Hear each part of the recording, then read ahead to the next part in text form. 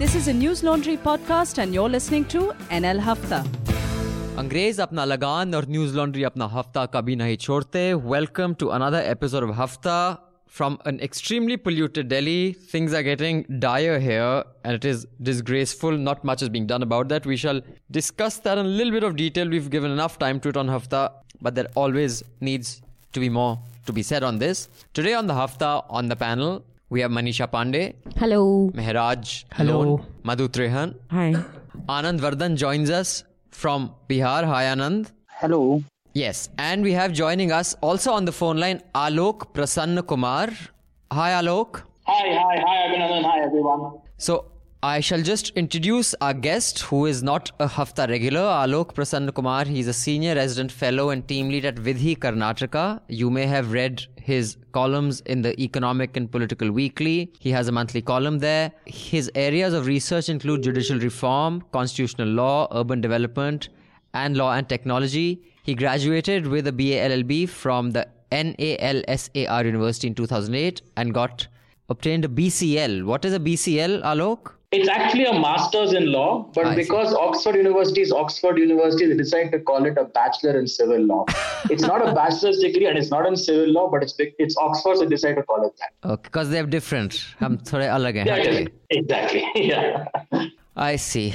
And then you write for outlets such as Hindu, Indian Express, Scroll, Quint and Caravan. You practiced in the Supreme Court and Delhi High Court, and currently you co-host the Gantantra podcast on IVM Podcasts. Welcome, Alok. Pleasure to have you on. Thank you. My pleasure. My pleasure to be on this podcast. Also, just giving a little note to our subscribers and listeners, you can just delete our app.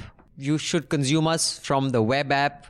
We have a migration happening. Our new CMS is going to be kicking in soon, and we'll have an all-new website within 2 months. But before that, you'll see some changes happening already. And then the new app will take some time to get completed. But till then, we recommend you listen to us only through the web and not through our app until our new app is ready. Also, pay to keep news free, no matter which podcast platform you're listening to us from. Come to newslaundry.com. Go to the top right-hand corner, click subscribe, and pay to keep news free. We take no advertising, because when the public pays, the public is served. When advertisers pay, advertisers are served. Support independent media. Now, Manisha, what are the headlines before we get into the first thing? I know we're going to go into Ayodhya, which happened the day after we recorded last week. But other than that, what else? So, the Supreme Court has referred the matter of women entering the Sabrimala temple to a larger 7-judge bench. Last year, they had basically said that women could enter. There was a review petition filed, after which Supreme Court said that we are not going to stay on our judgment, but we're going to refer it to a larger bench. And interestingly, they also said that this is not just about Sabrimala, this is also about women's entry to other places of worship. So, Okay. this could bring in matters of the Uniform Civil Code. Supreme Court also has rejected review petition on the Rafale verdict. And they have said that they have also closed the defamation case against Rahul Gandhi, which led our news channels to say कि Modi ji pure hai. Pure hai. Of course, the big news of the week has been the Ayodhya verdict, where the Hindus are going to get the disputed site. There will be a trust which will build the temple, and 5 acres of land would be given to the Sunni Waqf board at a spot in Ayodhya, but it hasn't been decided where. Right. Then there was the Maharashtra government formation. Yeah, there's still a lot of intrigue there. Currently it's under president's rule, but Pawar has said that NCP and Sena and Congress are going to come together and form a government which will last for the next 5 years. Then What else was there? There was also the JNU protest that got a lot of news. Students were protesting against hikes for the mess and hikes in the hostel room charges. There was a lot of, I think, 2 to 3 days of protests. So did the ABVP and the leftists unite in this? I think so, yeah. They were all on the same page on this one. Yeah. It was a common students' protest. But there's a partial rollback. There was a partial rollback, but which is when we thought the news would die. But then there were images of graffiti all over JNU, which again brought it back into news. And apparently Swami Vivekanand's statue was there was stuff written underneath it. The other big story was Kartarpur corridor. The Prime Minister went there for the inauguration. Sidhu gave a speech in his typical Sidhu style.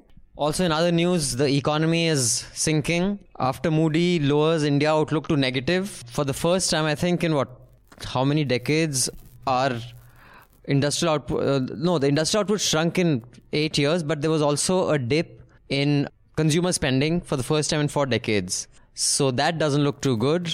And Atish Tasir, OCI having been revoked, has been, well, there's been a letter by many writers of major fame, who are urging the Indian government to give him back his OCI Orhan card. Pamuk and... Such as who? Orhan Pamuk, the Nobel laureate, yeah. All right. And he's also said that he's going to challenge this in the court. I see. In fact, we have an email from a subscriber about this. Then the Delhi government's claim that air pollution level reduced by 25% is false. Greenpeace India has said, according to their report. Saurabh Bhardwaj of Aam Aadmi Party has said that the centre in its affidavit to the Supreme Court has said it is under oath that pollution in Delhi has reduced. So therefore it has reduced. For once they're agreeing with the central And government. as we speak, we are witnessing again one of the worst days of pollution in Delhi. It's hit close to 900, 700 at various places, and it's absolutely grey and pathetic. Yeah. In fact, and this is not a joke, seriously, from next year we are planning that the News Laundry will shift operations out of Delhi next year for 2 months. Meanwhile, the Enforcement Directorate investigates the son of the election commissioner who disagreed with the poll code. This is Ashok Lawasa's son. Abir Lawasa has a company in which he is a director. It's being investigated, and this is after they had investigated first his role in some other directorship, right? Yeah, they've been writing to a lot of departments asking for his old records and stuff. So in amazing coincidences, anyone who kind of has something satisfactory, unsavory to say about Mr. Shah or Mr. Modi ends up under some sort of investigation. Yeah. But first, let's talk about the biggest news of the last weekend to now was the Ayodhya judgment. So before we come to Alok, who has written a piece in the first post on this, which the link is below, or if you can check it out. What exactly was said? Alok, lay the context and tell our listeners what you thought was wrong with the judgment. So, just to break down the judgment, right? The court sort of dismisses all the extraneous petitions in this case. The court basically makes it a simple contest as to whether the Hindu party, which is all those representing the idol of Rama, or the Muslim parties represented by the UP Sunni Waqf Board, whether they have proved their claim to the title of that particular property. And not just those 2.77 acres that are disputed, but the whole 60-odd acres of the land, which is the Ram Janmabhoomi. Now, what the court says is that, look, let me very quickly explain what adverse possession means. Adverse possession basically means that if I am openly occupying and possessing a piece of property and nobody has challenged me and the owner also doesn't care, after a period of about 14 years, as per the law, the property has become mine. So even the owner can't kick me out if for 14 years I have said I own this land, the owner hasn't challenged it, and therefore I own the entire land. So therefore, that's how I establish my claim. I said that this property becomes mine. So that's 14 years. You're saying the cutoff for that is 14 years. Yeah, the cutoff for that is 14 years, assuming that 14 years is met over here. All right, okay. Let's assume both parties trivially meet the requirement of 14 years. Now, the thing is, it's not a default, right? It's not like if two people are claiming from the same property on the basis of adverse possession, if one doesn't prove it, the other automatically gets it. That's not true with property disputes. Whoever is claiming that property has to show the evidence, has to show all the documents and the title and whatever, and say this is before the court says yes, this person owns the property. So obviously there is not going to be a title deed in this case saying this was owned by this person or that was owned by this person. So the court has to pretty much go through all the historical facts, has to look through all the the material which shows who actually controlled the property and therefore decide the case. So what you're saying is the burden of proof falls on both people. That's what you're saying. Yes. Not just on one. Yes. Right. Okay. So the burden of proof is on both people. So it is not like, just because the Muslim side fails, the Hindu side wins automatically. That's not true. Both sides have to prove this claim. Now, what the Supreme Court has said is quite puzzling. The Supreme Court has said, look, the major part of the property, the 60-odd acres of it, the Muslims never disputed since 1857. Okay, the Hindus were in occupation of it. But the crucial 2.77 acres, which the Babri Masjid sat on, was on before it was demolished, they said was always disputed. But because the whole thing is one property, they're giving it to the Hindus. Now, to me, this is a judicial sleight of hand. You are basically sort of making a few logical leaps without establishing what legal principle allows you to give entire title to the entire property based on, like, okay, majority of it you've been holding. That is the legal technicality of it. And the larger problem is this, and other commentators have also pointed out, the text that the court uses to judge the claims of the Hindu parties and the Muslim parties seems very different. It feels almost that the bar for the Hindu parties was much lower than the bar for the Muslim parties. Can you explain that? Why is that? Which sort of means to say that for the Hindu parties, the fact that they believed that that actual part of the property was theirs is somehow considered sufficient. Notwithstanding the fact that, the core of the Hindu claim to this property was two illegal acts. And the court is very cognizant of these illegal acts. Right. I mean, Yes. we can't deny the fact on the ground that there was a mosque. The court also does not deny. We can't deny the fact that Muslims are offering namaz on that mosque, since 1857. We can't deny that, they had a claim to that particular part of the property. But the court seems to sort of say that, look, Hindus generally believe that this is theirs, so therefore we're giving them the whole thing. And that is, to me, what really is the shocking thing. Because there's two key things which really strengthen the Hindu case, right? And when I say strengthen, I don't mean in the legal sense, is the fact that the idols were placed in under the middle dome in 1949, and of course the destruction of the three domes of the Babri Masjid. The court recognizes that both of these particular acts were illegal, but at no point of time does it even address to itself the question, am I letting someone take advantage of illegality? If I want to move slightly to the side, there is a principle in family law which basically says that if you have committed murder, you can't inherit that person's property. So, for instance, even if I commit the murder of a person from whom I might have inherited the property, once I'm convicted for it, I cannot inherit that property. The law prohibits me from doing that. No one is allowed to take advantage of their own wrong in the law. It's a principle that applies. So what you're saying is here they have taken advantage of their own illegal act of destroying the mosque, and therefore because now there's nothing there. So hypothetically, if the mosque still stood, would the court have said, okay, now take it, destroy the mosque and build your temple? Basically that logic is... There is no way they would have done that. There is no way the court would have said, oh, well, you know what, and even though the mosque has been used as a mosque for all these years, and the only reason it has been stopped is because of a claim raised by Hindus, sure, we're giving you the mosque. I mean, there is no way that is happening. Right? So, but what the court has pretty much gone by is that, look, we don't want to change the facts on the ground. So, I mean, it's a cop-out of a judgment, right? It's a cop-out of a judgment. Sorry. I'll just get some views around the table. Then we'll come back to this a bit. But Madhu, let me come to you first. Please remove the mask. We have air purifiers in our room because subscribers have subscribed to the last couple of weeks. So you don't... but air purifiers can only do so much, as we've discovered at home. Okay, so you'll continue to wear the mask and look mysteriously like can hear Batman. Me. I can hear you, yes, but it's just very strange to look at you. No, but it's okay. But so let me first come to Madhu to air her views about the news about what happened in Ayodhya. So Madhu, will you air your views first? No, enough has been said on it. I mean, it's boring now. Okay, then what? You have nothing to say about anything. Yeah, kitni bari bole, wohi bakwas is everybody's stuck on the same record. Give us some other big news. Yeah, here's the big news. It's not big news, it's just simple news. Okay. To everything, there is a season. Ursula Le Guin wrote, if time and reasons are functions of each other, if we are creatures of time, then we had better know it and try to make the best of it, to act responsibly. That's close quote.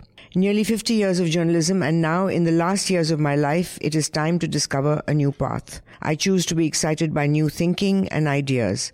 I want to enjoy the thrill of the unusual and explore new vistas. My journey now pushes me towards working with young, underprivileged children. Will I write? Yes. I will freelance when I choose to and do interviews as a freelancer as well, so you will see me on News Laundry, but as a freelancer. But right now, I choose the clear path of what I see as contribution to my country and time with my family.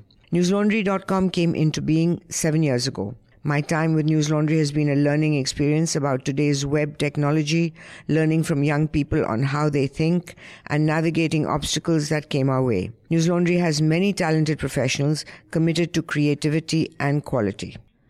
We've also had some great support from subscribers as well as our investors. News Laundry is well on its way to success and managing well.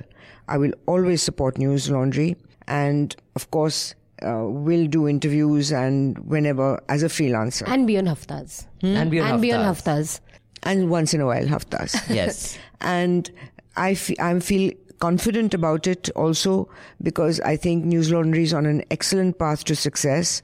Now moving on to the technological improvement. And Abhinandan Sikri has a remarkable ability of not only being very creative in content, but also is able to focus on an area which I have no ability to do, which is to raise funds and make presentations, which I find highly boring. But he's very good at that. And I think our managing editor, Raman Kirpal, I feel he's responsible and serious.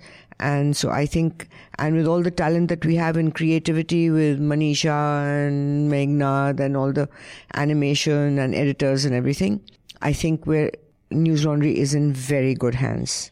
So, Madhu, we shall miss you very much, but I'm guessing that we shall see you often on Hafta and other interviews. Maybe. What is maybe? Yeah, you just because Delhi is so polluted, you can't desert us. Desert ही कहते हैं ना? Desert कहते हैं. You'll desert us. Desert us. Desert you eat. अच्छा, Dessert you eat. Dessert you so eat. Madhu, Desert is the thing. When you come back from this little trip you're going for, we'll have to have a farewell party for you. Oh, I hate farewell parties. No, but we have to have. But you will still be the host of the Media Rumble. So you shall open that. But thank you, Madhu. You have taught all of us so much. From the time I was 19 to now that I'm just a young 45-year-old. And I don't want a cake farewell party. I hate cakes. We'll have chaat. We'll have done. Papdi chaat. So that was a big announcement. So, but Madhu will still be around. She'll pop in and out. She just won't be editor-in-chief. But she will still be our mentor and guide. Mic drop. Mic drop. You're not going anywhere. Are you still here? Or are you heading? Oh, you have to go? Okay, bye, Madhu. Oh, you have to go. She's flying out. She's flying out this evening. Okay, Madhu, bye. Have fun. Take care. We shall miss you. You're doing it like an actor. Bye. But you're back in a week, right? I'm back on Tuesday. Okay, we'll see you then. Have a good trip and come by office when you're back. And I especially want to thank Anand. Yes. Out of all the people that I have seen in journalism, I think his evolution and change has been most intriguing to me. Because from the time he joined to what he is today, it's a really interesting, complicated path. He fascinates me, frankly, Anand, you do. And your writing is exemplary. I loved what you wrote about Session. I was quite apprehensive that it would be only praise, but I think you wrote about his hubris in a gentle, respectful way, which was good, and I appreciated that. Right. Anand, you got that? Yes.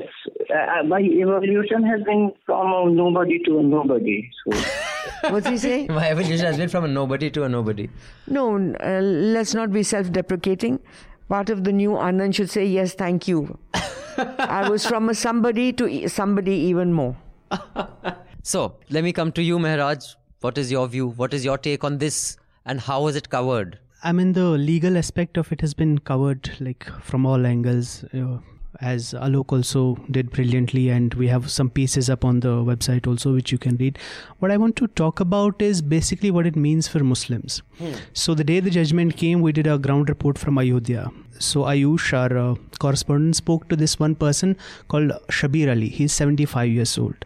He witnessed the destruction of the Babri Masjid, and after that the car Seviks went around Ayodhya killing Muslims and setting houses on fire. So he says he ran when he saw these guys coming. So he ran into a graveyard and hid in an open grave.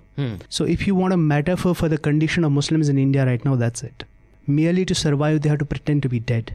And this judgment, what does it say? Basically, it's like a full stop to this whole chain of events that started in 47, then Gujarat 69, Bhagalpur, Assam, Gujarat again, Mumbai 92, the destruction of the Babri Masjid. Nobody has been punished for any of that. And now you come to this and you say, okay, now let's settle this dispute. This was yours, but we are giving it to somebody else. Basically telling Muslims, okay, you are second-class citizens, accept it with grace. And the rhetoric that has come from the BJP and even the like Congress and other parties is basically saying, accept it with grace. So what's the big deal? We are doing this for peace. Let justice be. But if there's only peace and not justice, peace without justice is peace of the graveyard. Or what's the point? Right. So now, Anand, your reading of the verdict and the commentary around it. I think it would have been fair if, Alok Prasanna raised the legal points. It would have been fair if somebody who accepted the verdict more favorably would have joined for the legal commentary. So I am excusing myself from the legal commentary of the legal points because I think there must be some counterpoints to what Alok said that I am not legally competent to comment on. So first part is that. Second is that the court has gone with the preponderance of probabilities, which is more heard in civil cases rather than beyond all reasonable doubts. So, and in that, from the construction of the Babri Masjid to the filing of the legal suit in 1957 or 56, if I'm not wrong. Now, that period of, say, unimpeded worship or possession or whatever, that is what legal commentators have brought, that may have swung it in the favor of the temple party. But let us keep it that aside. What has been more fascinating for it, and though the judges have not touched on it because the ASI report is not very clear on that, it has chosen not to comment on that. It has not said anything about that. There are two streams of historical memory. One memory of the dispute is what Mehraj was talking about, though it also has different shades, say post-1992 after the demolition of Babri Masjid. But there is also another historical memory of medieval vandalism or the destruction of a lot of temples or even Buddhist monasteries, and so this kind of historical memory. So people see it also as a response. Now response may be creative also. It may be revengeful also. Now creative response could be restoration, but revengeful responses could be just say violent acts. And 1992, the criminality of it was a violent say catharsis of that. But as say in my review of William Dalrymple's anarchy, I have pointed out that the thing is that what Kapil Komiragi, also not very much sympathetic to right-wing causes, has also pointed out that there has been a tendency of being very much squeamish and prudish about a lot of facts and say one kind of imperialism, say European imperialism was destructive in India, and another kind of imperialism was just cultural exchange program. So that was not the case. Invasions come with their violent destructions. We have to be more confident about confronting our history. Just the other day, I was moving around Patna, and there is a place called Bakhtiyarpur. And it is, people assume it has been named after Bakhtiyar Khilji. Now, someone, a schoolboy, said that we learn about Nalanda, that this was a great ancient university, but it is burnt. We have our ruins already there. So why people don't talk about it? Why only people talk about that we have this great ancient university? The point is that there is a very inconvenient fact that it was burnt by invaders. So ASI reports says that there was a non-Islamic kind of structure. Structure, but whether it was demolished or not is not clear. It has been silent on it. Right. But what Nepal also in the Undeb civilization says that, or later in his interviews also said that it's not the only case. So the general historical sensibility or general response to that was that the medieval vandalism has been whitewashed in school textbooks. I'm not so sure about that. I'd like to. Yeah, Manisha, you come in. I just want to touch on 2 or 3 points. First, the ASI report. It's wrong to say that the court was ambiguous about the ASI report. They dwell very deeply on it, and they very clearly talk about the fact that ASI report, we will not base the finding of a title on ASI report, because what ASI tells us is there are ruins under the mosque, which could be Jain, Buddhist or Hindu. But these are 12th century. The mosque comes up in 16th century. So there are 4 centuries where we don't know what happened. So there's no ambiguity on the fact that a temple was destroyed or not. There's simply no proof on the court of law that a temple was destroyed to build a mosque. Right. So because you could not prove that a temple was destroyed to build a mosque, the court rejects the ASI finding. I was saying the same thing, that the ASI reports is not very clear about it, that what kind of a structure it was. It is only clear that there was a structure. There was a structure which was non-Islamic, but 2 artifacts were also Islamic. There was a structure, and its origin was not related to Islam. Yeah. And that structure, there is no proof of that structure being a Ram temple. That also the court says. So it may or may not be. It may or may not be. It's not very clear about that. So, I mean, anyway, in the very beginning, I said that my comment is not about this particular case. I am just broad basing it. That the historical narrative on both sides has been, from the beginning only, it has been projected as a kind of corrective to history. Historical wrongs, right? The Supreme Court is very clear that it is not a corrective to history, because the sovereigns, that can only be done when the sovereign says so, that it owns the act of the previous sovereign, as I understand it in my limited understanding.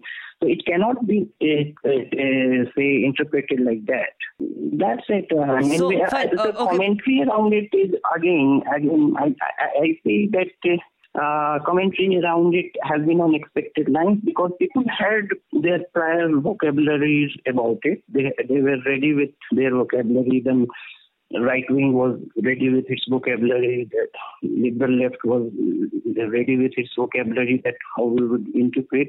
So it has been quite boring. The commentary around it has been quite boring. Yeah, my only concern is, Anand, thanks, Anand. Just coming in here, I think my concern is not so much about the history as it is about the future. I think for a nation that is significantly illiterate, and I dare say governed by a cabinet that is also significantly illiterate, I don't see what the fuck they have to do with history, considering they seldom read a book. It is the future that concerns me, especially when after that you have the kind of rhetoric of Kashi and Mathura being articulated, not just by the expected usual suspects, but by some newfound Hindus. And that, in my view, is basically a pointer for them to say, okay, now give us an inch, we take a mile.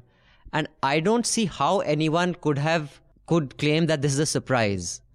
So while it's expected, I won't call it boring, I'll call it alarming. But Manisha, you had something to say on this. No. So, the point that what I find fascinating about this judgment, and I think which is something to think of and how it will affect everything going ahead with Kashi, Mathura or anything else. So the court rejects ASI's evidence. The court also rejects travel logs and says that consulting the accounts on matters of public history is distinct from evidence on a matter of title. So what they're left is testimonies. Now, in this testimony, the Hindu side is asked, the Hindu side makes a claim that we've been praying to the inner courtyard before 1949, before the idols were placed. So from 1934 to 1949, we were praying. So the court asks, there was no idol, what were you praying to? The Hindu side says we were doing mental worship and meditation. And there was a calendar, there was some photo or bhog, aarti and meditation and mental worship. And the court accepts it. The Hindu side also says that there were never any namaz. We never saw anyone doing namaz. Contrast to this, the Muslim side has a record. They have a waqf record that says that there was namaz being offered and that the key and the lock of the mosque was with the Muslims. So obviously, that key. They had access. So I think when you start accepting, first how do you put both claims on bar when one person is claiming mental worship and meditation while the other person is showing you records, which is kind of proving the oral testimony wrong, which means the Hindu side was either not aware that there was namaz happening or they were lying. So when you put both of these on balance, then it's just, And I think that really opens up questions for future cases where, define it. So basically I could mentally worship to any place and start claiming possession to that place, which is, it opens up a lot of things. So may I just come in, what Anand was talking about there being historical wrongs and correcting them and all that. I mean, this discussion is fine for history books, it's fine for academic debates. Should a court be dealing with this stuff? They are two separate issues. And another thing, there was a structure underneath, whether it was destroyed, whether it was a temple, why does it matter? This is a country which has been populated for 50,000 years. You dig anywhere, you'll find something. Sure. And also, I want you to ask Alok something. Alok, can you hear me? Yeah, I can. Go ahead. So my question is, should the Supreme Court of the Republic of India be adjudicating disputes that are from before the formation of the Republic? Like this dispute, for example. What is the constitutional and legal morality of doing such a thing? Or the convention in other parts of the world. Yeah, so it's not an issue. I mean, if you think about it that way, then the Supreme Court couldn't have decided any case for the first 30 or 40 years. Right. All of them started pre-independence. I mean, 90% of those cases started pre-independence. And they would have reached the Supreme Court in some form or shape through appeals and so on. And I personally don't have an issue. The thing is that as we have chosen the Supreme Court to adjudicate these disputes, there's no time limit on when the Supreme Court should start adjudicating issues. I have no issues with that. My point simply being that the Supreme Court has not conducted itself as we expect the Supreme Court of a sovereign, socialist, secular, democratic republic should have. It has decided this case, I feel, purely on the basis of what will fly with the majority, what will keep most people happy, and it has been happy to discard most legal principles. Yes, they talk about all the legal principles, but they don't really want to follow it. That's the sense that I got. Yeah, I had a question. Cognizant of the facts, but they want to ignore it. I had a question, Alok. I just want to connect today's Supreme Court, not today's, today, when was the Sabrimala thing happened? Yesterday. Yesterday. When they say that, like Justice Chandrachud and Justice Nariman have said that women should be allowed. The Chief Justice of India, along with the other two justices, have said that, you cannot, religious faith has to be kept into account or something of the sort, right? What exactly have they said? That matters of religious faith, you have to keep faith into account or something of the sort. So, but in this... So let me clarify that. They have delivered a dissenting judgment saying that there's nothing to be re-examined in the Sabrimala case. What we decided last year stands and holds good as the law, and the government should just follow it. They sort of, again, in the earlier judgment in 2018 when Deepak Mishra was Chief Justice of India, they pretty much said that, yes, faith has its place, but there's no question of saying my faith will prevail over the Constitution in all circumstances. That is not what the Constitution intended. And more specifically, just coming to the Sabrimala case, you can't pass a law putting the faith above Constitution. That is what the last judgment was. Yeah, that was what the specific judgment was. And let's not go into very vague principles here. Let's get down to the specifics. Sabrimala, the specific question was, can a rule be framed contrary to the constitutional mandate that women should not be discriminated against? The simple answer was no. I mean, there is another technical legal answer to that question, but that's not the point. And fair enough, the court has gone into the larger issue. You cannot, by law, enforce a certain kind of religious prohibition that goes against constitutional principles. Now, to be fair, the Supreme Court has always wavered on this issue. It has not had one very consistent approach to it. Sometimes it has said, no, you cannot, and sometimes it has said, yes, you can. I can see where the Ranjan Gogoi majority judgment is coming from when they say, yes, maybe this should be considered by a larger bench. But for them to have done it in this context and in this manner, I think it's just a cop-out. They're just afraid of saying what they ought to have said. I see. This is the same thing that happened with Aadhaar also, right? They left it hanging for a long time until it was sort of... Until you could unscramble the egg. Yeah, exactly. It was so scrambled into it was everywhere, everything. so they just said, okay, let it be. Yeah, it's like once the egg is scrambled, you can't unscramble it. So you wait till it's completely scrambled. The only difference, though, to be fair, is that they have not stayed their previous judgment, which means women still have the right to enter the Sabrimala temple, and that the Kerala government must take all efforts to ensure that women are allowed into the Sabrimala temple. That part of it, they have not interfered with. So that's fine. So people can still take the benefit of the 2018 judgment to enter the temple. But we want all these issues reheard again, and we want to club all these issues again, to me, doesn't seem to come from a good faith question of the law. It seems to me that, we don't want to piss off too many people with our judgment, so let's find a way not to do that. Right. Got it. So I'll just read an email from a subscriber, and then we'll come back to many of the other issues that we have to discuss. This email is from Amit Kamble. Amit Kamble says, "Hello NL Hafta team. Hope you guys are doing well. I don't really want to spend words on praise as there is a word limit, but I love you guys. This email is only to respond to recent comment in passing by Madhu on Hafta 249. She was referring to Obama's criticism of Twitter movements. Although I get that Twitter can be toxic and a stupid place, but context of Obama not liking Twitter is different if you follow American politics closely. Recently, Obama has been criticized for many things, like for helping banks rather than helping 5 million American families who lost homes during recession. For being deporter-in-chief, he deported more than 3 million people. Cages for immigrants, tear gas on immigrants was all Obama's invention. Trump took it to the next level. For him adopting a right-wing healthcare plan, Obamacare was formerly known as Romneycare and left 30 million people uninsured. For him taking a number of wars America participated in from 2 to 7. For him opening the Arctic for offshore drilling for Exxon. Overall, him being a status quo president when he campaigned as a progressive agent for change. All this criticism and attack on his legacy comes from, you guessed it, Twitter and Facebook. So he really doesn't like social media. Recently, Abhinandan praised the decision of Twitter to not take political advertising, but that affects campaigns like Sanders, Gabbard, and other non-status quo candidates who rely heavily on social media ads. They can pull off massive numbers due to their campaigns on social media and digital platforms. Mainstream candidates like Biden don't have huge fan following on social media. Madhu mentioned that Sanders didn't have a chance, but he has actually raised more money than anyone on the back of small donations, 25 million in Q3, and has more than 1 million volunteers working for him, more than anyone else in the race. He's doing better in polling than most candidates in swing states. He's blacklisted in mainstream media as he's proposing a tax to the rich, the category in which many of the TV hosts and CEOs come. I would suggest you check more independent media similar to News Laundry instead of CNN, MSNBC, ABC, New York Times, Washington Post, etc. Thank you, Amit Kamble. Thank you, Amit, for the email. Just to clarify, when I said it's a good idea for Twitter not to take political advertising, I think why that will help is, while I understand that people like the ones you mentioned rely heavily on social media, if you have a lot of money, you can dominate social media. Basically, big money can completely whitewash anyone from social media using ads. Whereas if you have an organic campaign like Sanders does, then I think social media would still benefit him because he will have people rooting for him on social media. Whereas if someone comes and just puts in $10 million and dominates, trends and all that, just like, manufacturing trends right now is easy on Twitter.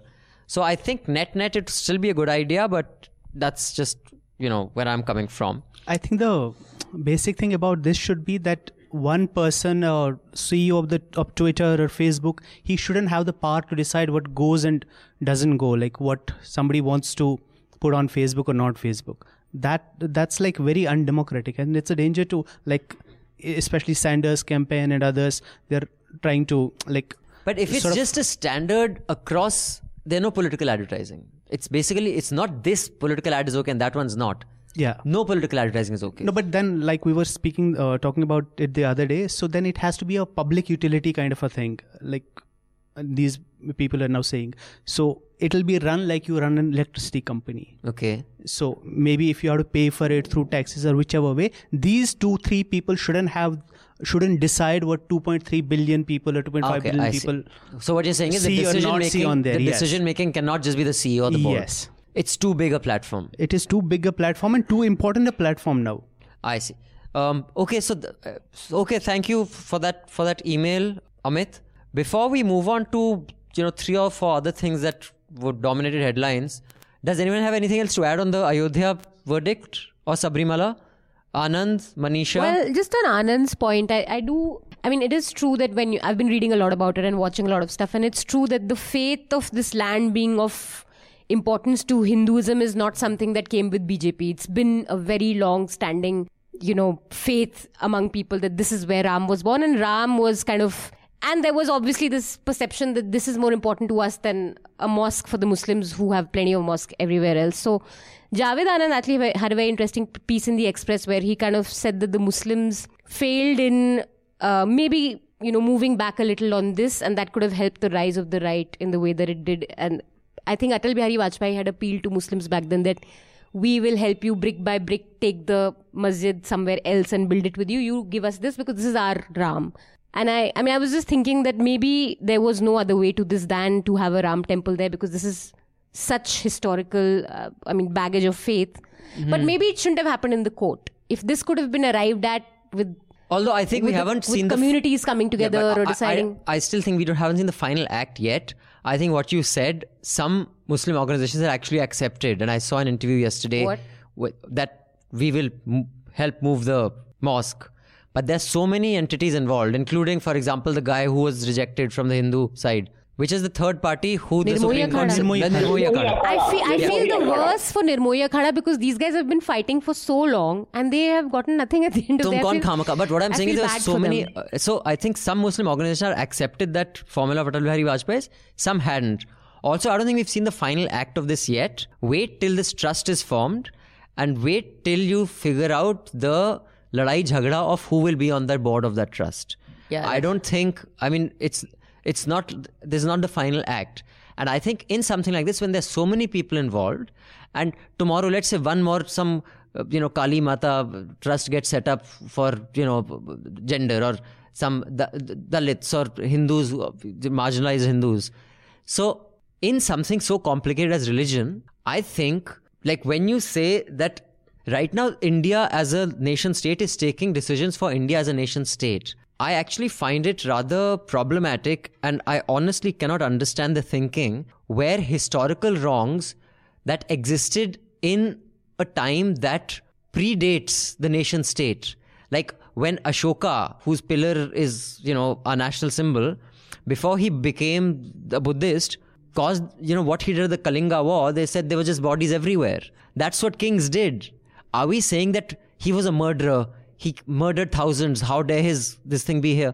I find imposing today's value system of a nation state to a time where the nation state didn't exist is bizarre. And I really would like anyone to answer this simple question, that how can you do that?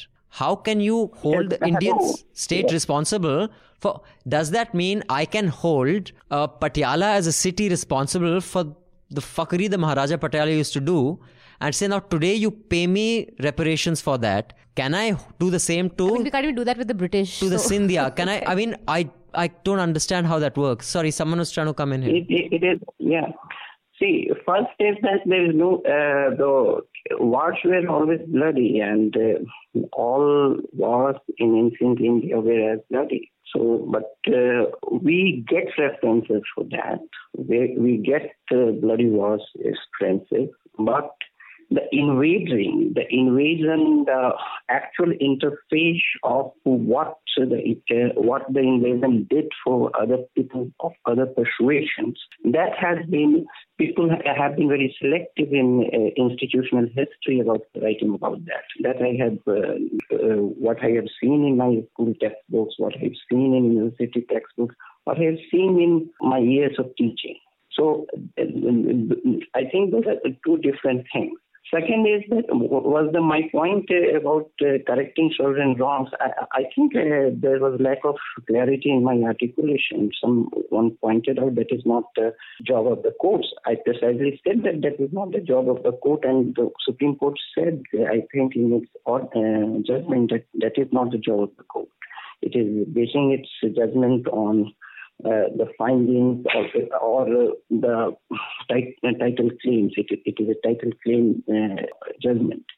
Third point is about that we don't know the actual evidence submitted. we actually don't know. I think a good way of doing it would be to make the evidence submitted public. And for both. So examination has been in absence of actual knowledge about the evidence submitted. Why the Supreme Court says that the certain party has a lot more evidence about its claims? So we actually thought it has been a court proceeding till now. No, actually, it's quite clear. The 1,000-page judgment goes into details of what evidence it has. It's all there. A lot of people have written on it. They said we won't base it on these things, but they did exactly that after that. Also, coming back to what Manisha was talking about, that Javed Anand piece, I read that. But frankly, I mean, it's like blaming the victims. If Vajpayee is going to a Muslim person and telling him, we'll go and help you move the mosque, compromise always happens between people who have equal power. In this case, this is the Prime Minister who a day before Babri Masjid was demolished made that infamous speech, Zameen ko samtal kar denge, we'll demolish the mosque, we'll bloods of river and all that, and then he's going, okay, now let's do compromise, I'll help you move the mosque. Yeah, I mean, in hindsight, you don't know, maybe the Muslim parties were also thinking we give this and then everything, because the cry was Mathura Kashi. In fact, Vinay Katiyar said this 2 weeks ago or something. But I, before moving on to the next, I'm just curious, and Anand, generally out of curiosity, I want to ask, when you say invader, you are saying who invaded what? Because India wasn't a nation state. So are you saying the Muslim invaded the Hindu, so therefore the assumption is that India is a Hindu country? Like, who's the invader? For example, if 5,000 years from now, some Marathas said that fucking Bombay's been taken over by Punjabi, whether it's B.R. Chopra studio, whether it's Yash Raj studio, it's Kapoor, Punjabis run the fucking film industry, and these are the temples of pop culture. So will the Punjabi be looked at as an invader? And I'm not meaning frivolously, genuinely, 5,000 years from now, who knows what? Because there was no state, there was no nation of Maratha, for example. So what is the invader? I mean, at that time, I guess people were wandering all over the world. And also, as far as history is concerned, I remember in my history books, Khilji, Temur Lang, all were written as villains. Even the Temur Lang's drawing was very interesting in my textbook. He has Kana. But anyway, who's invading what? I mean, this is very convenient that you stop this idea of invader in 11th or 12th century when the Muslims started coming. Why don't go further back? Because now there's plenty of scientific evidence saying that everybody came from somewhere. What is an invader? I mean, that's before the concept of nation state. Like, I'm curious, what is an invader? Because like I said, are Punjabis invaders 5,000? Also, another thing, when the Mughals came, they didn't invade Hindu India. It was a Muslim sultanate which was in Delhi. There was a Muslim empire. There was a sultanate. And they invaded a Muslim empire. Taimur did the same thing. Abdali did the same thing. Also, I think the damages of an invasion, quote unquote, you would really show it as something terrible or horrible today or talk about it if it meant that the damage was so that the thing that they invaded didn't exist. But Hinduism continues to exist. We're a majority country. Yeah, I mean, the religion flourishes, the people flourish. So it wasn't an invasion in a way that destroyed us as a religion. But also the thing is, when we say the invasion destroyed us, already pre-invasion, that sentence assumes there was an us pre-invasion and that us remains. That sentence in itself, I know you didn't mean it like that, has inherent in it that India is a Hindu state. True. Yeah. And that is problematic. You're right, and in fact, that is the narrative that has been carefully cultivated. No, this was a Hindu country, and Muslims came. Then the British came.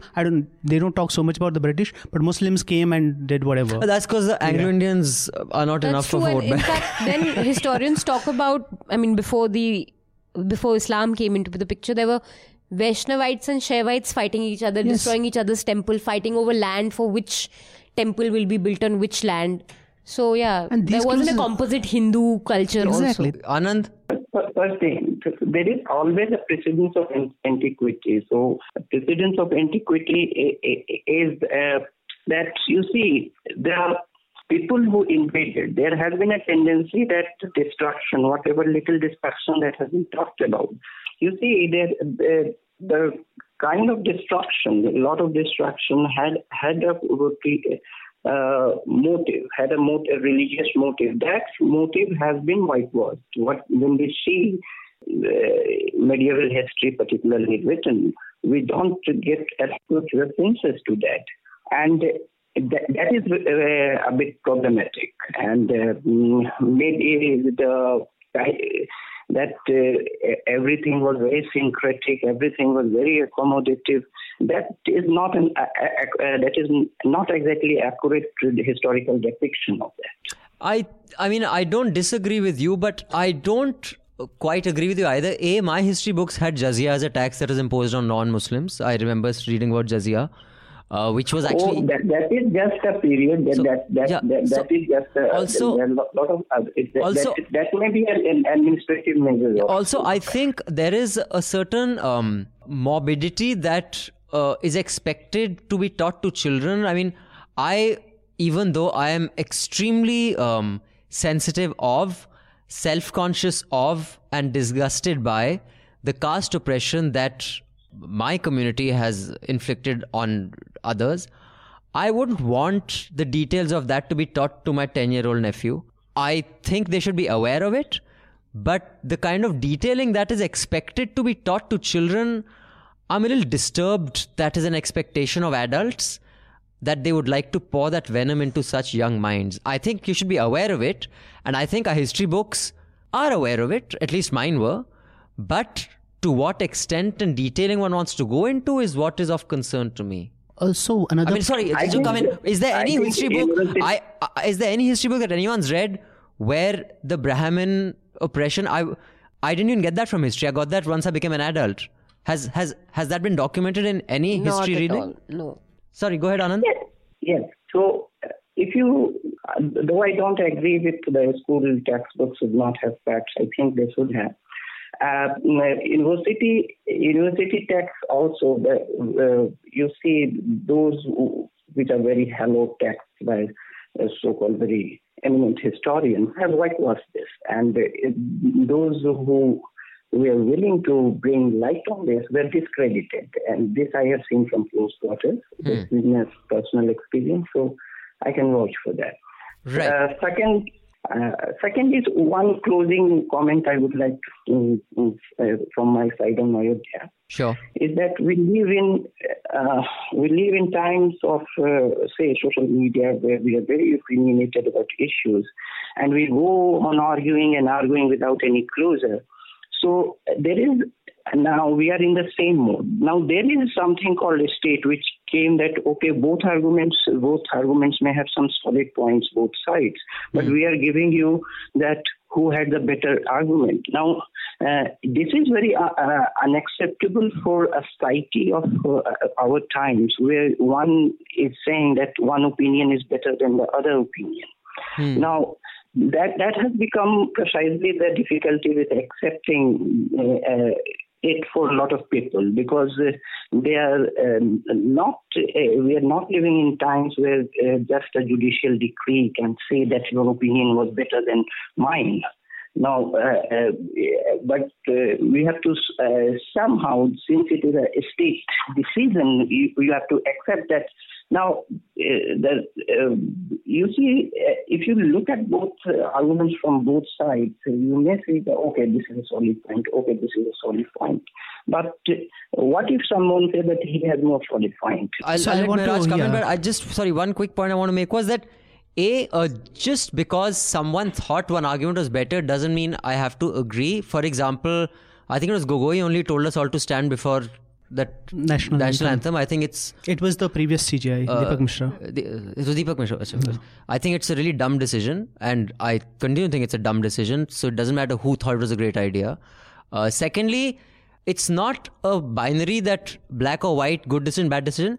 How did you arrive at that decision? I can critique a decision that it's a bad decision, or I can critique a decision it is a dishonest decision because the logic that it applies to itself is actually unsound. So those are two different things. The question, like usually it's said that medieval kings did this thing for religious reasons, this for political reasons. It was never so black and white. Because unlike today, when the rulers, they have a mandate, you elect them. Back then, the only authority the king had was that he was chosen by God. Usually that was for the Christians, for the Muslims, and even Hindus. So wherever they went, like every monument you go to, every palace you go to, there's a temple next to it, there's a church next to it, there's a mosque next to it. Because the temporal authority they claimed came from that. So it was the divine right to rule. It was part of asserting their political rights. It wasn't merely religious. So even when sometimes they broke temples or you can't distinguish. Yes, the two, so it right. wasn't black and white is what I'm saying. Sure. Yeah, Anand, last word. No, not the last word. I was just saying that I didn't say that one has to necessarily agree to it. What I was just analyzing why it is more difficult now to accept things, because we social media has made us more and more argumentative about things. Okay. But it's a very small minority that's not accepting it. Most majorities accepted the In my decision. case, I won't blame social media. I was like this before social media came about. But Alok has to leave us because he has another appointment at 6. But Alok, before you leave us, I just like your comments. You work at Vidhi. Yeah. Just give us an idea. What exactly does Vidhi do? So what we do is we carry out legal research and we help government at union and state level make better laws, which we hope leads to better governance.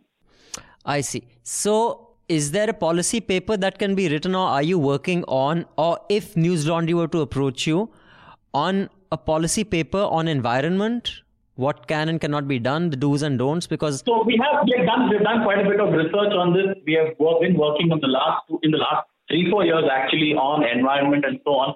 We in fact have a couple of reports on Delhi pollution specifically, like what legal measures need to be taken and where the government is failing to undertake these legal measures. They're on our website. We actually have a dedicated portal called Fighting the Dust, which looks at measures with respect to construction dust. And we have outlined a series of recommendations on what the government, state and center can do to address the pollution. Oh, interesting. Okay, I want to move on to the Rafale case. And before I ask Alok about this judgment about is it a clean chit, is it not? Just some context. Yesterday was a very busy day for the Supreme Court. The Supreme Court said that there is no reason for them to order any investigation into the allegations of corruption against the Narendra Modi government in the purchase of Rafale jets from France. They said it's a government-to-government contract. That was used by Times Now saying Supreme Court says Modi is pure or something like that. Modi is pure, not even is. I mean, they Modi got is it pure. wrong. Yeah. So, and Rahul Gandhi was told to apologize to the court for using their name to say that Supreme Court ne bola hai wo corrupt hai, which he didn't, and he apologized. Chaukidar chor hai. That was the context. I think there is some confusion about that, at least in my mind. So before you go, if you could just kind of clarify that. What the judges have said is that we can do a fishing expedition ki bhai there's some corruption based on just one allegation of Rahul. But one judge has written a view that if the CBI wants, based on the complaint, they can lodge an FIR. But this does not, I mean, they're saying there's no evidence for us to order an inquiry or an investigation, or that is not our job. But that the converse is not true, that no corruption happened. I mean, that's not what they've said, right? I mean, just what is a... So just to clarify, at the previous... Yeah, exactly. In the sense that there's whatever has been placed before us, we immediately don't see any corruption. Although one judge took a slightly contrary view. But also in the review, they're like, look, whatever further material you have shown before us does not show corruption. Again, let me just clarify this one point. We're not talking about a very general kind of corruption. It is something which can be punishable under law. And as it stands, our laws need to show some sort of quid pro quo. And if you're saying there was a decision maker who has received something, therefore it's corruption, then it's a good reason to start. You can't start a corruption case by saying, I don't like this decision, or I think it was a bad decision, or I think a better decision could have been taken. Right. That's not the basis for an investigation, unless somebody can at least show me something, right? As a judge, show me something which shows that this person could have benefited from it. And then I can say, okay, investigate if this benefit was actually linked to this particular decision taken by this person. Only that can even talk about corruption. So very broadly, I don't think that on my own reading of it, I don't think a clear-cut case was made out to say it is criminal. Does not mean it's a good decision. Does not mean that something can come out in the coming months that sort of says that it was in fact criminal. So the court is not, and I hate to use this word, given anyone a clean chit. Okay. Okay. Thank you so much, Alok. We'll let you go. I know you have another appointment. Thank you so much. Sorry about the delays. I appreciate you having given us the time. It was my pleasure being on this podcast. All right. Take care. Have a good day, man. All right. Bye-bye. So before I move on to this whole Atish Taseer, because it's such a juicy subject to talk about, I'm going to read a mail. But does anyone have anything to add on the Rafael deal, Anand, Manisha or Mehraj? No. Your views on this, on the coverage, the narrative around it, or does it finally lay this to rest? Or Anand, you think our social media habit, Congress will still rake it up, although it'll be politically It'll be dumb if they do it. They do dumb things. Any views on this before we move on? Listen till they find something concrete. I think the three judges agreed on the substance of the judgment, but Justice Joseph had a more detailed, it wrote a more detailed one in which the CBI thing was that based on the current evidence submitted by, say, the three litigant petitioners, Mr. Bhushan, Mr. Sinha and Mr. Shore, and also maybe on media reports, I think Hindu and Caravan, the case does not hold water. But CBI, just some media publications or some random petitioners, it is the proper investigative body of the state. So if it wants, it can go into more details. That's how I understand it is. I see. So I have another couple of emails. This one is from Nidhi Raichand. Nidhi, hi Nidhi. I remember you were there at the Bangalore subscribers meet. So Nidhi writes, I had the pleasure of meeting the News Laundry Bangalore community earlier this week and it did not disappoint. At one point, Abhinandan asked the group why we subscribe, and by the time it was my turn to speak, I had a million reasons that I tried to express in the most jumbled up and incoherent manner. As I wait today for the Ayodhya verdict, I simultaneously look forward to the post-verdict analysis on Hafta. And that's when it struck with startling clarity why I subscribe and why I love News Laundry Hafta. Listening to Hafta is like having the discussion I hope to have but never can. In real life, all our debates around politics, social issues, religion, etc. devolve into the most unpleasant screaming sarcasm matches where at some point a third party comes and hands the warring sides a drink each and tries to change the subject. Then we all fake a tentative laugh, remember what an early morning we have the next day and end the evening. I love the disparate views that come together on Hafta. Nobody is claiming to be right and nobody is trying to change another person's opinion. Please keep up the great discussion. Also look forward to all your other future plans. Thank you, Nidhi, for that wonderful email. Very sweet of you to have come. Very sweet of you to subscribe. And I am truly encouraged and invigorated when subscribers like you send us good wishes and more importantly, send us funds through credit cards. Call me shallow like that. But I'll come to the Atish Taseer email later because we'll end the discussion with that. I first have, we've gone on very long already today, but I've had a provocative little nugget that I wanted to discuss. Shivam Vij wrote a piece, I think in the print, saying that what happened in Maharashtra, context listeners, Maharashtra, no government is formed, it is president's rule. While the BJP is the single largest party, they cannot form a government without the Shiv Sena. Yeah. The Shiv Sena says we will not support you because Uddhav Thackeray thinks that they've been treated very badly and he wants to break Amit Shah's arrogance. Meanwhile, NCP did way better than they had thought Mr. Pawar's resurrection. So they are also kingmakers and Congress is like kind of figuring out, haan bhai kya ho raha hai, usi taraf hum nikal lete hain. So now it appears that the Congress, the NCP and the Shiv Sena will get together and form a government where for 2.5 years, there'll be the Shiv Sena Chief Minister. For 2.5 years, there'll be the Nationalist Congress Party Chief Minister from Mr. Pawar's party. And for all 5 years, there'll be a Deputy Chief Minister of the Congress Party and they'll also get the speakers. Aisa koi formula ho raha hai. Now, Shivam Vij has said that this was a trap laid by Amit Shah, which is why he's letting it happen because he could have prevented it from happening. And if this survives 5 years, the BJP can see all these, corrupt opportunists got together. Mahamilawat, and therefore they gain. If it doesn't survive 5 years, he says, see, without BJP, no one can survive 5 years. So both ways he's gained. It'll be like Karnataka Redux. And in the short run, and it'll be like Karnataka Redux. And in the short run, these guys may have gained, but in the long run, BJP's gained. I think it's complete nonsense.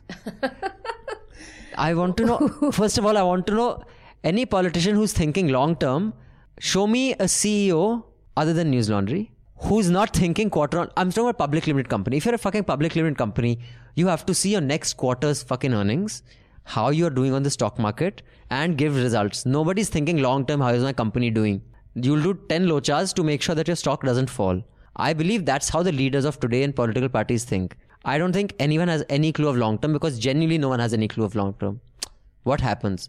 Tomorrow's a Lehman moment. Bloody keep doing all your Mahamilawat and all, you're going to lose. I think it's a bit much to think it trap leke hoga. I mean, that's crediting Amit Shah with like seriously Chanakya-like qualities.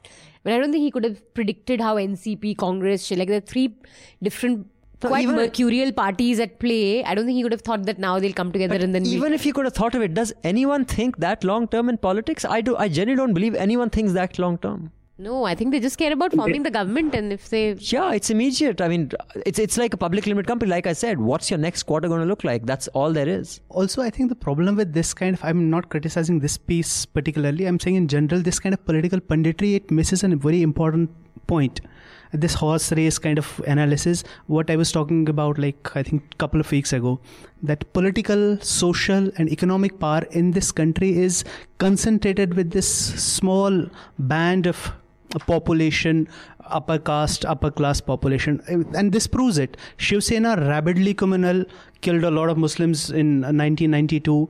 NC and Congress, supposedly secular, great parties, and now they are allying together as if like there's no difference between the two. And Karnataka, you have 17 MLAs from Congress and JDS joining BJP. Yes, the ones who are disqualified. Yes, exactly. I mean, it's the same for them. Sure. So what is the big deal if like 2,000 Muslims die on the way? So no big deal. Right. What do you think, Anand? Does anyone think long term or not? I completely agree. See, I have used it as a cliche in my writings also, that in politics, the immediate always trumps the essential. Right. So what are the imperatives for both the players? I think Shiv Sena, NCP and for Congress, it is very important that to break the momentum of the BJP. So they would go the extra mile to break the momentum. So breaking momentum is important in electoral politics. And BJP, being in a comfortable position nationwide, but if Mr. Vij thinks that they are eyeing long term, his logic must be that being comfortable, the perception game, they are comfortable enough to look at the perception game. Right. For nationally. But you see what are the logistics, political logistics, I mean, with which the opposition is working. Opposition is working with the imperative of breaking momentum. A big state, BJP losing a big state like Maharashtra would be a kind of, speed breaker kind of thing. And also, this thesis assumes that in 5 years they won't do anything that can make them attractive, which is one hell of an assumption. I mean, no. Only very fanatically, ideologically driven parties which have a very core ideology and no, pragmatism. This script works, but that is no longer true for any political party in the world. Right. I mean, it's a cliche that a week is a long time in politics. Yeah, but it's true also. Yeah. But okay, I have one email after which I'd like to come to the whole Atish Taseer thing, and then we can end with the JNU protests, if we can just get some clarity on that, because the whole thing of how much is the fee hike and is that too much? And in fact, Smita Prakash's tweet has been attacked by a lot of people. Rightly so. But I find it stifling, this kind of ki tum ye kyun nahi padhte, wo kyun. It's typical Indian parent ki science is low. Art पढ़ के क्या मिलेगा? So this email is, he says, please use my first name only. So I'll only use your first name, Suhas. He's a subscriber. So thank you, Suhas, for subscribing. He says this is with regard to Hafta 249. Specifically, the conversation around Atish Taseer. While I agree that this government might be vindictive in general, the cases on Gopinath et al. Do seem to be. Let's not paint everything with that brush, particularly when it comes to Atish Taseer. The rules are quite clear. You cannot have an OCI if any parent or grandparent is a Pakistani or Bangladeshi. You might not like those rules, and nor do I, but the fact that Atish is a columnist does not place him above those rules. If I were to withhold information in an application form, if revealed, would lead to my disqualification. Then the term for such an act is fraud, and I would always be at risk of being punished for it. Why should the same rules not apply to Atish? The rules do not state that you are allowed to withhold information about your father if you have published a book in which you've identified him. The rules don't state that they apply only to people who are a threat to the nation. The rules don't state that you are allowed to withhold information in your application if the whole world knows. The whole world knows bit, which Manisha actually said is essentially the English translation of Tu janta hai mera baap kaun hai. An argument the own panel would disagree with if somebody other than Atish made it. If people say he is being targeted due to his article, then there is no correct time for the government to take action. Now that he has spoken against his government, any action by them against him is vendetta. Okay, then in 2024, if another government comes to power, all he has to do is write articles critical of them to grant himself a form of moral immunity and instant outrage if the government takes any action. Per the rules, he should never have gotten the OCI in the first place, but the government is rarely that efficient. The timing is indeed suspicious, but the government couldn't have done this if Atish hadn't tried to withhold information in the first place. So this attempt to paint him as some sort of victim is not very convincing, says Suhas. Does anyone have any views on that? Because I do, but let me come to Anand first before I come around the table. See, first, I am giving a disclaimer. I am not a fan of Mr. Prasid. So my views may be biased because of that. Because I like a lot of writers I don't like and journalists I don't like. I think he lacks a vital element of writing. He lacks rooted understanding. I say rooted understanding. Understanding he has, but not rooted understanding. Second is that I don't agree with the government of India, say, revoking his IOC. Precisely because I don't think it's a very top level decision. It is just that the hangers-on and sidekicks of the government have somehow convinced them that he needs to be taught a lesson or something. So it's poor aesthetics for India.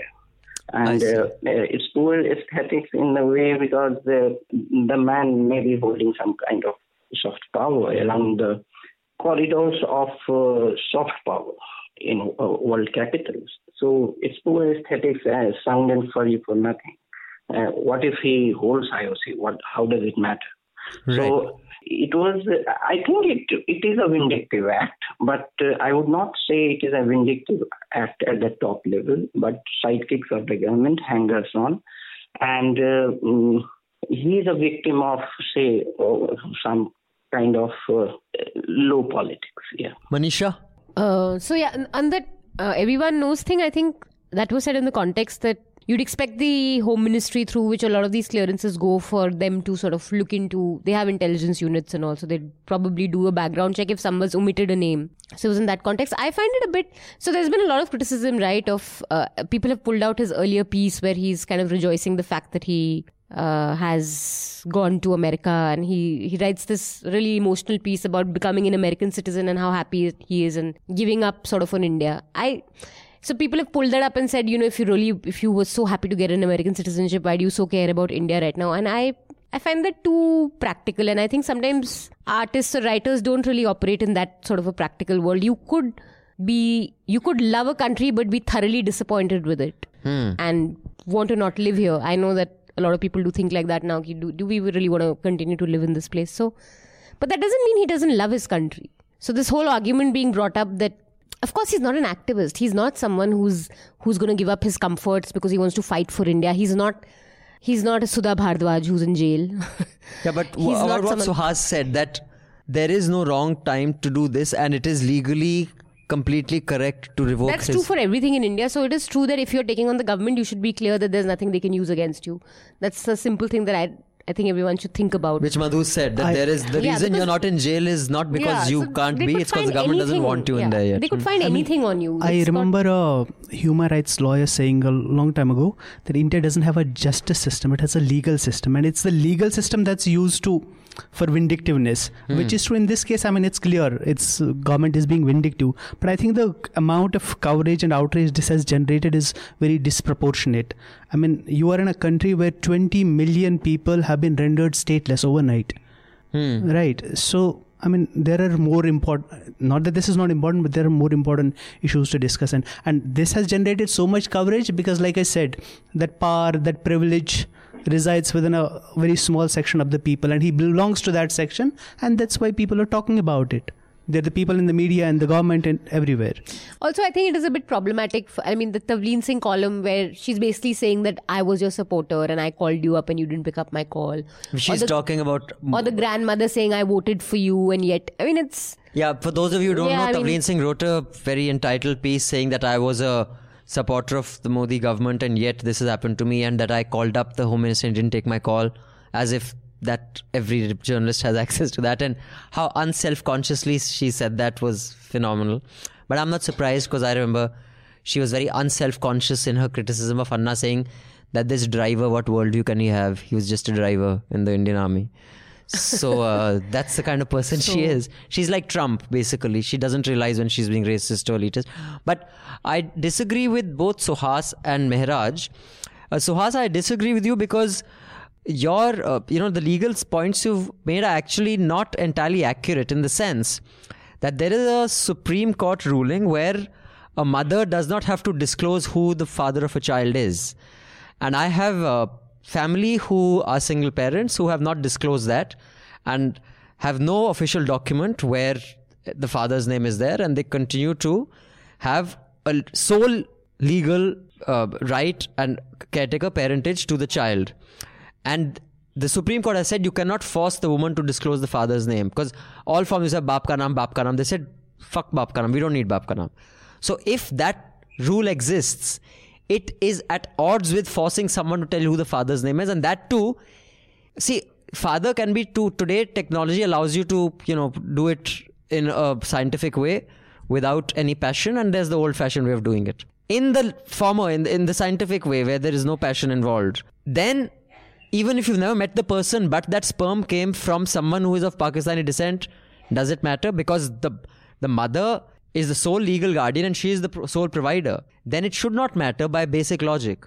Now, similarly, if instead of it being a scientific kind of process, if it was done the old-fashioned way, then how can it be different? So, legally too, there is a very good case, and I've spoken to a lawyer about this. They said, yes, that case can be made if he were to go to court. That my father did not support me. I have no legal heir. I mean, I'm not inheriting. He did nothing to bring me up. My mother brought me up totally as an Indian citizen. And if there is a judgment that says you don't have to disclose my father's name, then he is an OCI because his only legal guardian is his mother. So, legally, Suhas, you're actually wrong of what I understand. If any lawyers are listening to this and have another view, do write in and, correct me or Suhas or both or whatever we've done. And Mehraj, I disagree with you. While I agree he's privileged and that's why it got the kind of airtime it did. But isn't that true for everything we write? Yes, that's exactly what I'm trying to say, because it's only because if you belong in that, because his mother writes a piece, he writes a piece and is all over Twitter, people are talking about it. Sure. There are grave injustices happening every single second in this country. Yeah, but they don't get talked about because those people are not represented in the media and the people who talk about it. But I think things like this, they act as a fulcrum for change, because if this happened to 100 other people, it would not trigger a debate that may lead to change. Just like if a VIP died in AIIMS, then the earth would move and they'd fucking get that machine there. If a VIP died because of pollution, you watch. If someone who is close to our supreme leader gets impacted, I mean, the advantage of not having any family or friends or no childhood memories and nobody who loves you is that nothing affects you. But by chance, if you had someone who loved you and you had an offspring and that person, things change like that. So that is how it is. If tomorrow a big film star is caught hunting the black buck, now suddenly fucking everybody knows. But I can tell you, I know people who've gone hunting, they have stopped after that, man, because now they're shit fucking scared. No, that's true, but it's an unfortunate situation. It shouldn't be like that. Sure. But this is true. Yeah, it happens, and this is the same everywhere. I think seeding this would mean, if Aatishtasy is also symbolic of, I mean, if the government can do this to him, who's an acclaimed writer, he's a columnist, he's kind of a prominent guy, then it means that you can really be brazening it out with a lot of other people who are less privileged than him. They did already, like 20 million people, Yeah. 2 million people in Assam. In fact, he still has a place to go to. Those guys have no place to go to. Yeah, It's yeah. not like Bangladesh saying, "Aa jao," or Pakistan saying, "Come back." With his with his networks, he'll definitely won't be affected in the way that obviously. Dude, a lot he of lives in others- a lovely Yeah. place in Manhattan. Dude, what are you saying? But then I do think that you can't compare it to an NRC situation because I just think they're different. No, but obviously and you can't I think let for it him pass. as a writer to not be able to come back to a country from where he sourced a lot of his inspiration or material, it's a different kind of bond. No, of course you can't let it pass. Every single injustice is still an injustice. I'm saying that, I mean, there are bigger things, more important I mean, we things. can't compare the heartbreak. It's a different plane. Okay, now before Mehraj gives us the context of what's happening in JNU, because last 2 nights prime time there was some statue of Vivekanand that was not desecrated, but the earth around it was, and that led to a lot of this thing. But I have Manish Shaukin's 704-word email. We won't put I won't read the whole thing out. That's a piece, 700 words. That's a piece, exactly. It's a piece, it's not a mail. So he'll publish it, although he has basically the net of what he's saying is that we had an extremely ill-informed discussion on pollution last hafta. So he has said that below are the steps taken by the Delhi government. I think someone suggested, including me, that the Delhi government has not done enough. And he has said, while we are wrong, obviously Manish is a huge fan of AAP. So he has actually said at such and such time code, this is what we said. At 28 minutes 40 seconds, it was said stubble burning is contributing in single digits to Delhi pollution. He's linked the Safar report that shows it's way more. At 29 minutes, someone said, where will power come from? He has said the Delhi shutdown of coal-based power, and where will the power come from? The Happy Seeder machine. So Manish has actually put out I'm impressed, Manish. In case you want to work in research or actually doing hard data-backed pieces, do come to News Laundry and do a piece for us, because I'm very impressed with your meticulousness and the time you've taken to set our fundas right. That where you say that AAP has done a significant amount of work and all that other stuff that can be done for the environment.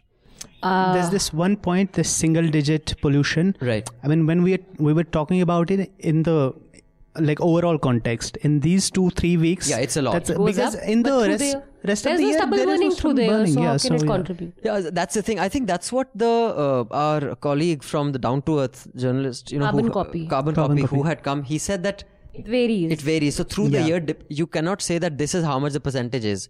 Today, X ka itna zyada aur Y ka itna kam hai. 2 months from later, Y ka zyada ho sakta hai, X ka kam ho sakta hai. So that is why it's very hard to say that this is the breakup. Also because burning happens only in this season. I mean, Right. the rest of the season, it And barely and anything. And even otherwise, even then, day to day, Yeah, it changes. it changes, Even true. the rest of day to day. So I think that's the point. So, but Manish, thank you for your mail. We'll be publishing on our website. Now tell us, Mehraj, what happened in JNU? So on 28th of October, the JNU administration updated the hostel manual. What they said is they increased the hostel fees by about 1,000%. There was a dress code for everybody. Whoever comes to eat in the mess, they'll be appropriately dressed. There was the boys and girls can't go to each other's hostels. There's an 11 p.m. curfew. Now, first problem, what the students are saying is the committee that did this, they are supposed to have a representative from the students' union when they make the decision. There was none. Second thing is, then when they started protesting against this, their thing is the single-seater room, the rent was 20 rupees a day. It was increased to 600. Similarly, for a double-seater room, the rent was 10 rupees and it was increased to 200 rupees. And they introduced a new something called utility charges. It's for electricity, service charges and power, $1,700.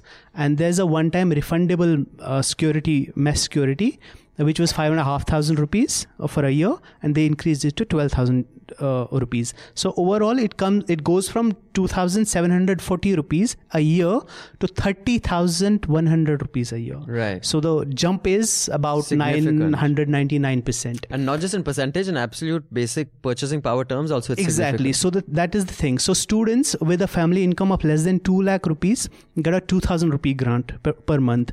But 40% of the students have family incomes less than even 1.5 lakh rupees. Right. So how are they going to pay for it? Yeah. Yeah. So And in fact, JNU is one of the few universities that has people from really underprivileged backgrounds pursuing really higher education. And such smart kids. Yeah. So when this thing started, they asked Vice Chancellor to come and talk to them.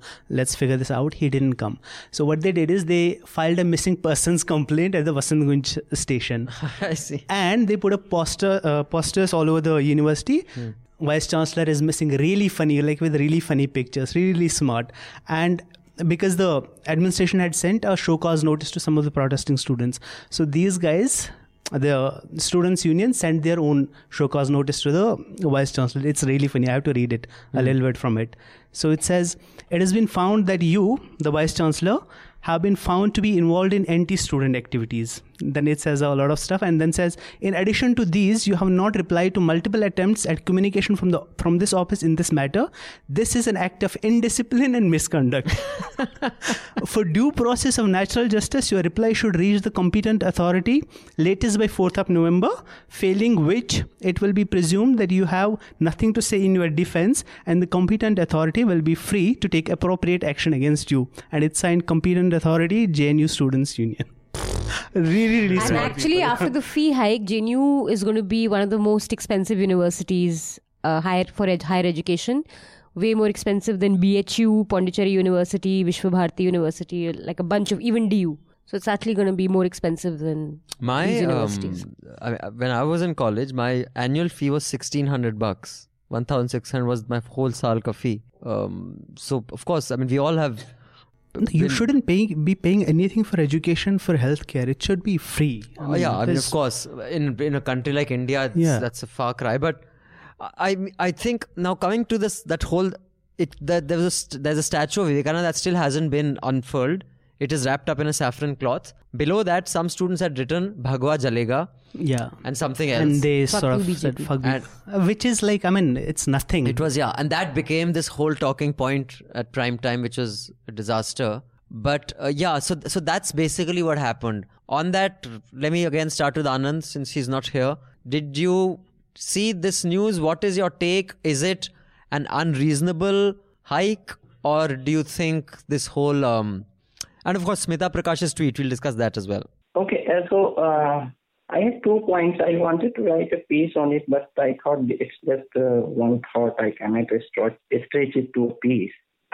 Two things. First is that there was a report in NDTV, on the NDTV website, and it had a photograph of a girl in JNU who was there to study Pashto language. And she is reading a book, Indian Polity, which by look of it looks like a popular guidebook for civil services examination. So that is indicative of a lot of things.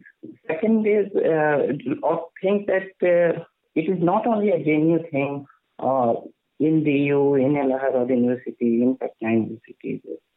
There's humanities, postgraduate research, postdoctoral research.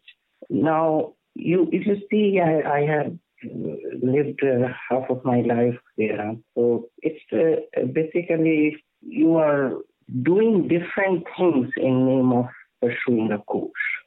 So when this old rhetoric comes that this is denial of some kind of great intellectual activity, I don't buy that argument. But okay, yes, there are practical concerns in life which have to be taken care of. One has to make a career. So if a state is facilitating a subsidized hostel space, even if you are not doing the thing that you are there for, okay, that's also okay with me.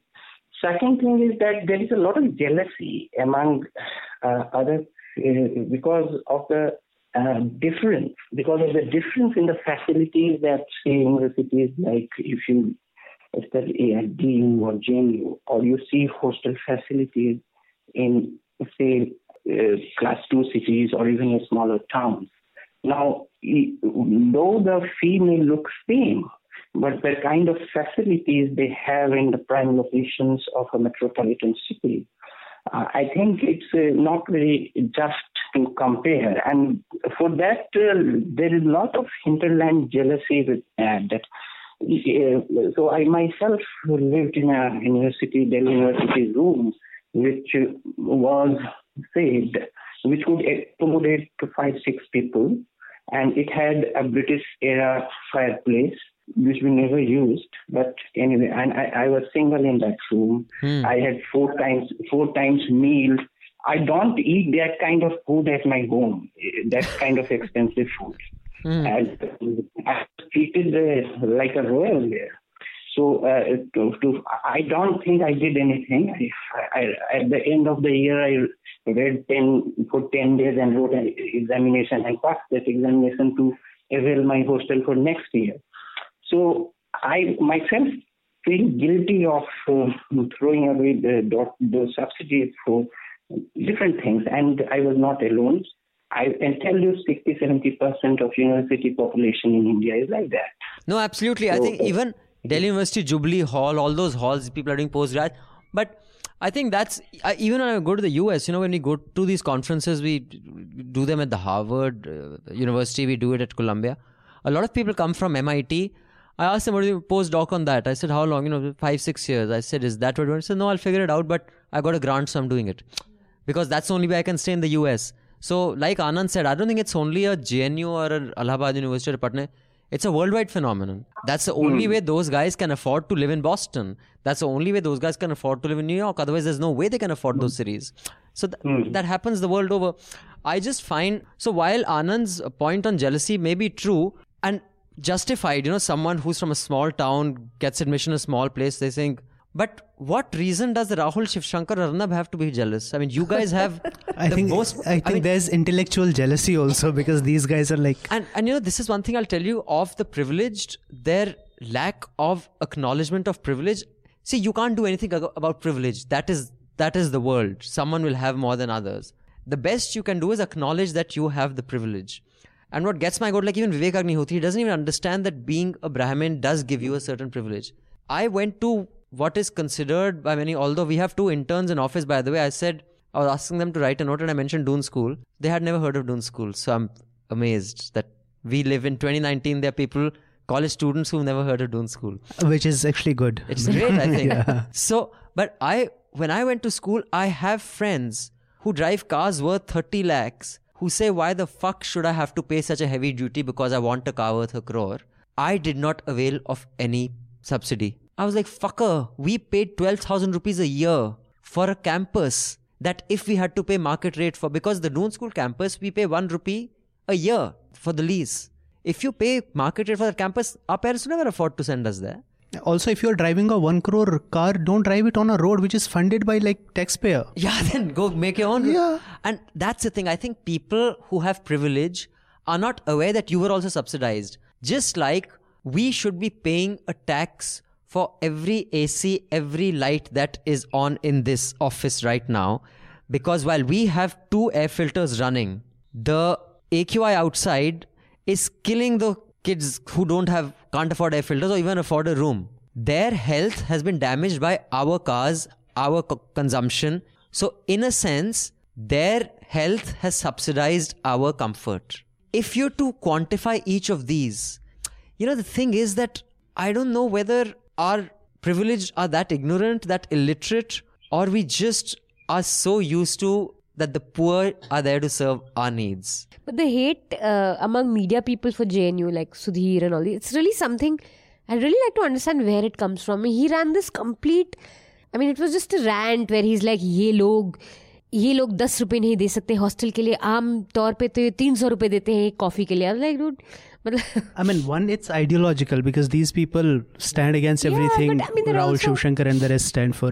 Another thing I think, maybe this is a bit of a generalization, there's intellectual inferiority also. Sure, these guys are they didn't have a fun campus time. And these people so coming from like you said, poor families, marginalized families, and they're just like the confidence. Brilliant. You're not used to that confidence coming confidence from and brilliant, like intellectually very I think one is a curious expectation that I see from a lot of people, that Smita Prakash, is that why do you indulge in politics and not study? Fuck, I think university students must indulge in politics. Why are you getting educated if not to run the country tomorrow? Or get, for example, the one thing that I find strange about Bombay University is how completely devoid of politics it is. Which is why my Bombay viewers will going to curse me on this. Which is why that Newstrack story we did years ago of Bombay versus Delhi, Bombay came out looking so stupid. It's a city for hardworking, dumb people.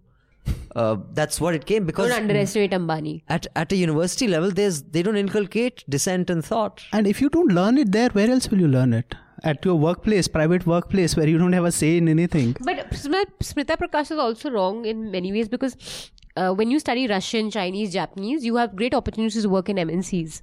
Yeah. For those with context, her tweet was that I saw that one of the profiles of the kids was studying postdoc Russian. Why would someone study Russian? Or Pashto. Pashto, actually, if you want to join the IB, it's a good sort of gives you an edge if you have. And it's not a full-time course. It's like a part-time course in the language. So languages do offer.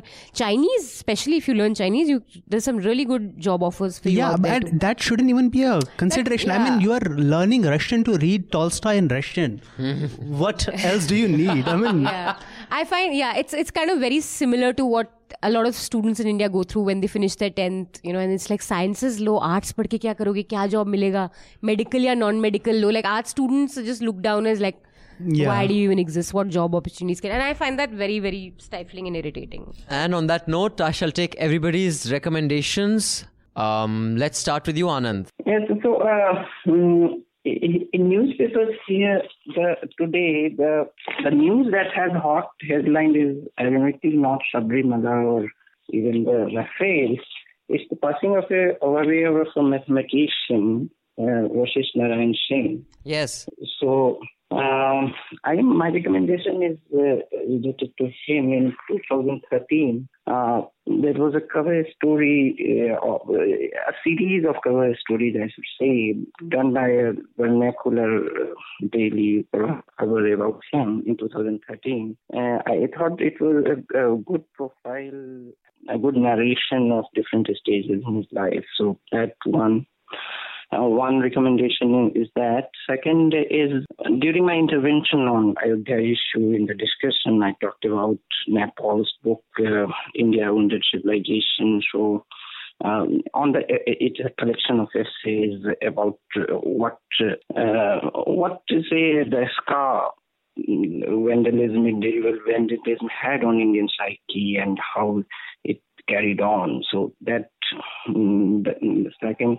And third is a piece by Sandeepan Deb in Mint, in which he talks about his cover story in Outlook about ASI findings and how his colleagues badmouth him about writing about what was actually a state-funded survey and findings about it. I found it strange why should someone badmouth him about that if it's inconvenient to one's ideology. So I think that's a good piece about seeing the balance of power in newsrooms. So thank you, Anand. That these three recommendations. Okay. Anand, I forgot to ask you, what is the AQI in Patna like? I was just going to ask him that. What? What's the AQI? It is bad here also. How bad? So I see reports that air quality is severe. Okay. You're not just saying that in case I feel jealous and call you back, right? No, I am not. I'm American, so if I have to die, better die at home. Okay, fine. Ab bataiye Miraj. So since Sabrimala is back in the news, there's an old piece published by the Caravan. It's called Sabrimala and the Brahmanization of an Adivasi deity. So it's a good piece laying out the history of the shrine. Thank you. Manisha? Just on the Sandeepan Deb piece, I actually went back to the Outlook piece that he wrote. And Sandeepan also says that Vinod Mehta regretted publishing it towards the end. He was asked in an interview, which is, did you ever, regret publishing something? And he said, yeah, that piece. And I actually went back to it and I see why he would have regretted it, because Sandeepan's piece, I don't know, that time I guess there was this fervor and ASI officials also went a little overboard and enthusiastic, but they've actually spoken about that the fact that we have proof that Ram temple was destroyed for a mosque, and it turns out there's no proof for that. So I see why that could have been. My point is that he reported. Yeah, sure. And it's a report, and I mean, now you can say it was wrong or right. Even if the claims were exaggerated, the exaggerations need to be reported. True. But maybe, I don't know, maybe he wanted him to be more skeptical to what the ASI was claiming. But anyway, so that aside, I would really recommend watching this tape by Eyewitness where Sheema Chishti reported on the demolition of the Babri Masjid and the aftermath of it. And I found it very fascinating that, so she talks about the demolition and what happens, and there's really good account of everything that went on, where VHP guys have said that we were practicing, we practiced the demolition and all that. And then they do a segment where they go around, I think CP, it looks like CP or Delhi, where they're asking people, what do they think of the demolition? And it was very amazing to see a lot of people back then support it. Yeah. And English speaking, I'm not talking about provincial VHP, whatever, but English speaking people saying that, acha hua, and we found out that Babri Masjid ke brick ke piche Ram ki chaupai likhi hui thi. So I was like, okay, wow. I mean, it's nice to know that this hasn't come from nowhere. I mean, there's been like years of the sense that. Yeah, the Sangh Parivar. I was very as amazed by like even young college kids saying that great, acha hua, this should have happened, and this was a Ram temple. And the Sangh Parivar put lots and lots of years into it. I mean, that's what VHP was raised precisely for this. So yeah, it's good to take note of the fact that there's a this history hasn't come out of nowhere. Yeah. So I have actually two pieces that I thought I really enjoyed, and I usually don't suggest News Laundry pieces. You've noticed I very rarely do, but I honestly didn't see any really good writing that I can recommend this week other than Anand's piece on TN Session, which Madhu also recommended. I thought very well written, Anand. I think you're an obituary specialist. मैं मर जाऊंगा तो तू ही लिखियो. Because वो balance, मतलब he does the good and the bad, but without seeming, graceless. Because when someone's died, you can't say what a dick he was, but you critique it enough. So I like Raman's piece on his first hand account at the demolition, because he was there. And like someone said, Raman has been a part of pretty much every big story in the last 20-30 years. So that's great. But two pieces I want to recommend for not how good they were, but how bad they were. One is Tavleen's piece on Atish. It, like a journalist saying the kind of things she did, that I told him don't write this because he's going to win. I called up the Home Minister, how dare he not pick up not how dare, but the privilege reeks of. And the second is R. Jagannathan's piece in Mint, that temple tourism can save India. So actually building temples is a great economic.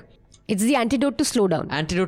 Now, I've known Jaggi, I've liked Jaggi, I've seen that he has some very good insights into the economy. But I just thought that, for me, said all that is to be said about the world we live in, that people, rational, smart people, make arguments that are so bizarre, which cannot be backed by any numbers, no matter how much you exaggerate them, and that are founded on demonstrable falsehoods.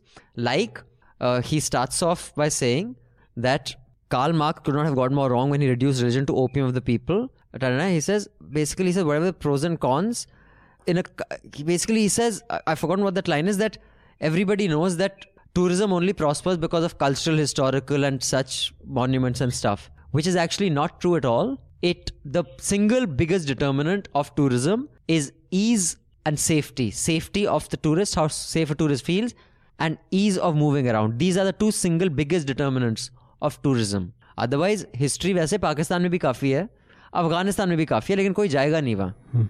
तो I just thought that, wow, a person of Jaggi's caliber can write that, and B, Mint can publish it well. Yeah, and on Tavleen's bit, like, he was अच्छा खासा, he was getting sympathy till she wrote that piece. After she wrote that piece, तू बाहर ही रह सकता. It just turned the tide for him. Yeah, that piece was just on this temple building thing. I think maybe it can work if it's like a Taj Mahal kind of a project for 20 years and 2 million people are building it. But I mean, that's without talking about the conditions of the people. Even then it can't. That's a joke. You would have to build the Great Wall of China. Yeah. And then you might be able to generate that kind of employment in a country like India. But then the dust that would rise would kill us anyway. Anyway, getting killed. On that note, I shall leave you with thanks, Anand. Take care. You can take the phone off. You must be having a headache. I look forward to another wonderful piece from you. And hope all's well in Bihar. Oh, good. And please write in to us at contact@newslaundry.com if you have any suggestions or recommendations. Write to us at contact@newslaundry.com. If you have any abuse to leave, you can leave it on Manisha's Twitter timeline. And I just like to reiterate, Madhu has stepped down as editor-in-chief, but she will continue to be at least my guiding light. And there's much I have learned from her from the time I got my first job to the time I had my last, or my only job actually. And our tech is being fixed. In another week or maybe 10 days, we will be moving to another CMS, which will be a lot easier to use. You will see. It'll take us longer to build the app, but in the meantime, the app will be just fine. It'll work like Makhan. So you should all delete the app for now until we launch our new app. And do subscribe to newslaundry.com. Go to the top right-hand corner and click on subscribe and pay to keep news free, because when the public pays, the public is served. When advertisers pay, advertisers are served. I will leave you now with a song which I think is Pashto, and any of you who's studying that, it's such a beautiful song. I'd love to know what it means. Which song? This one.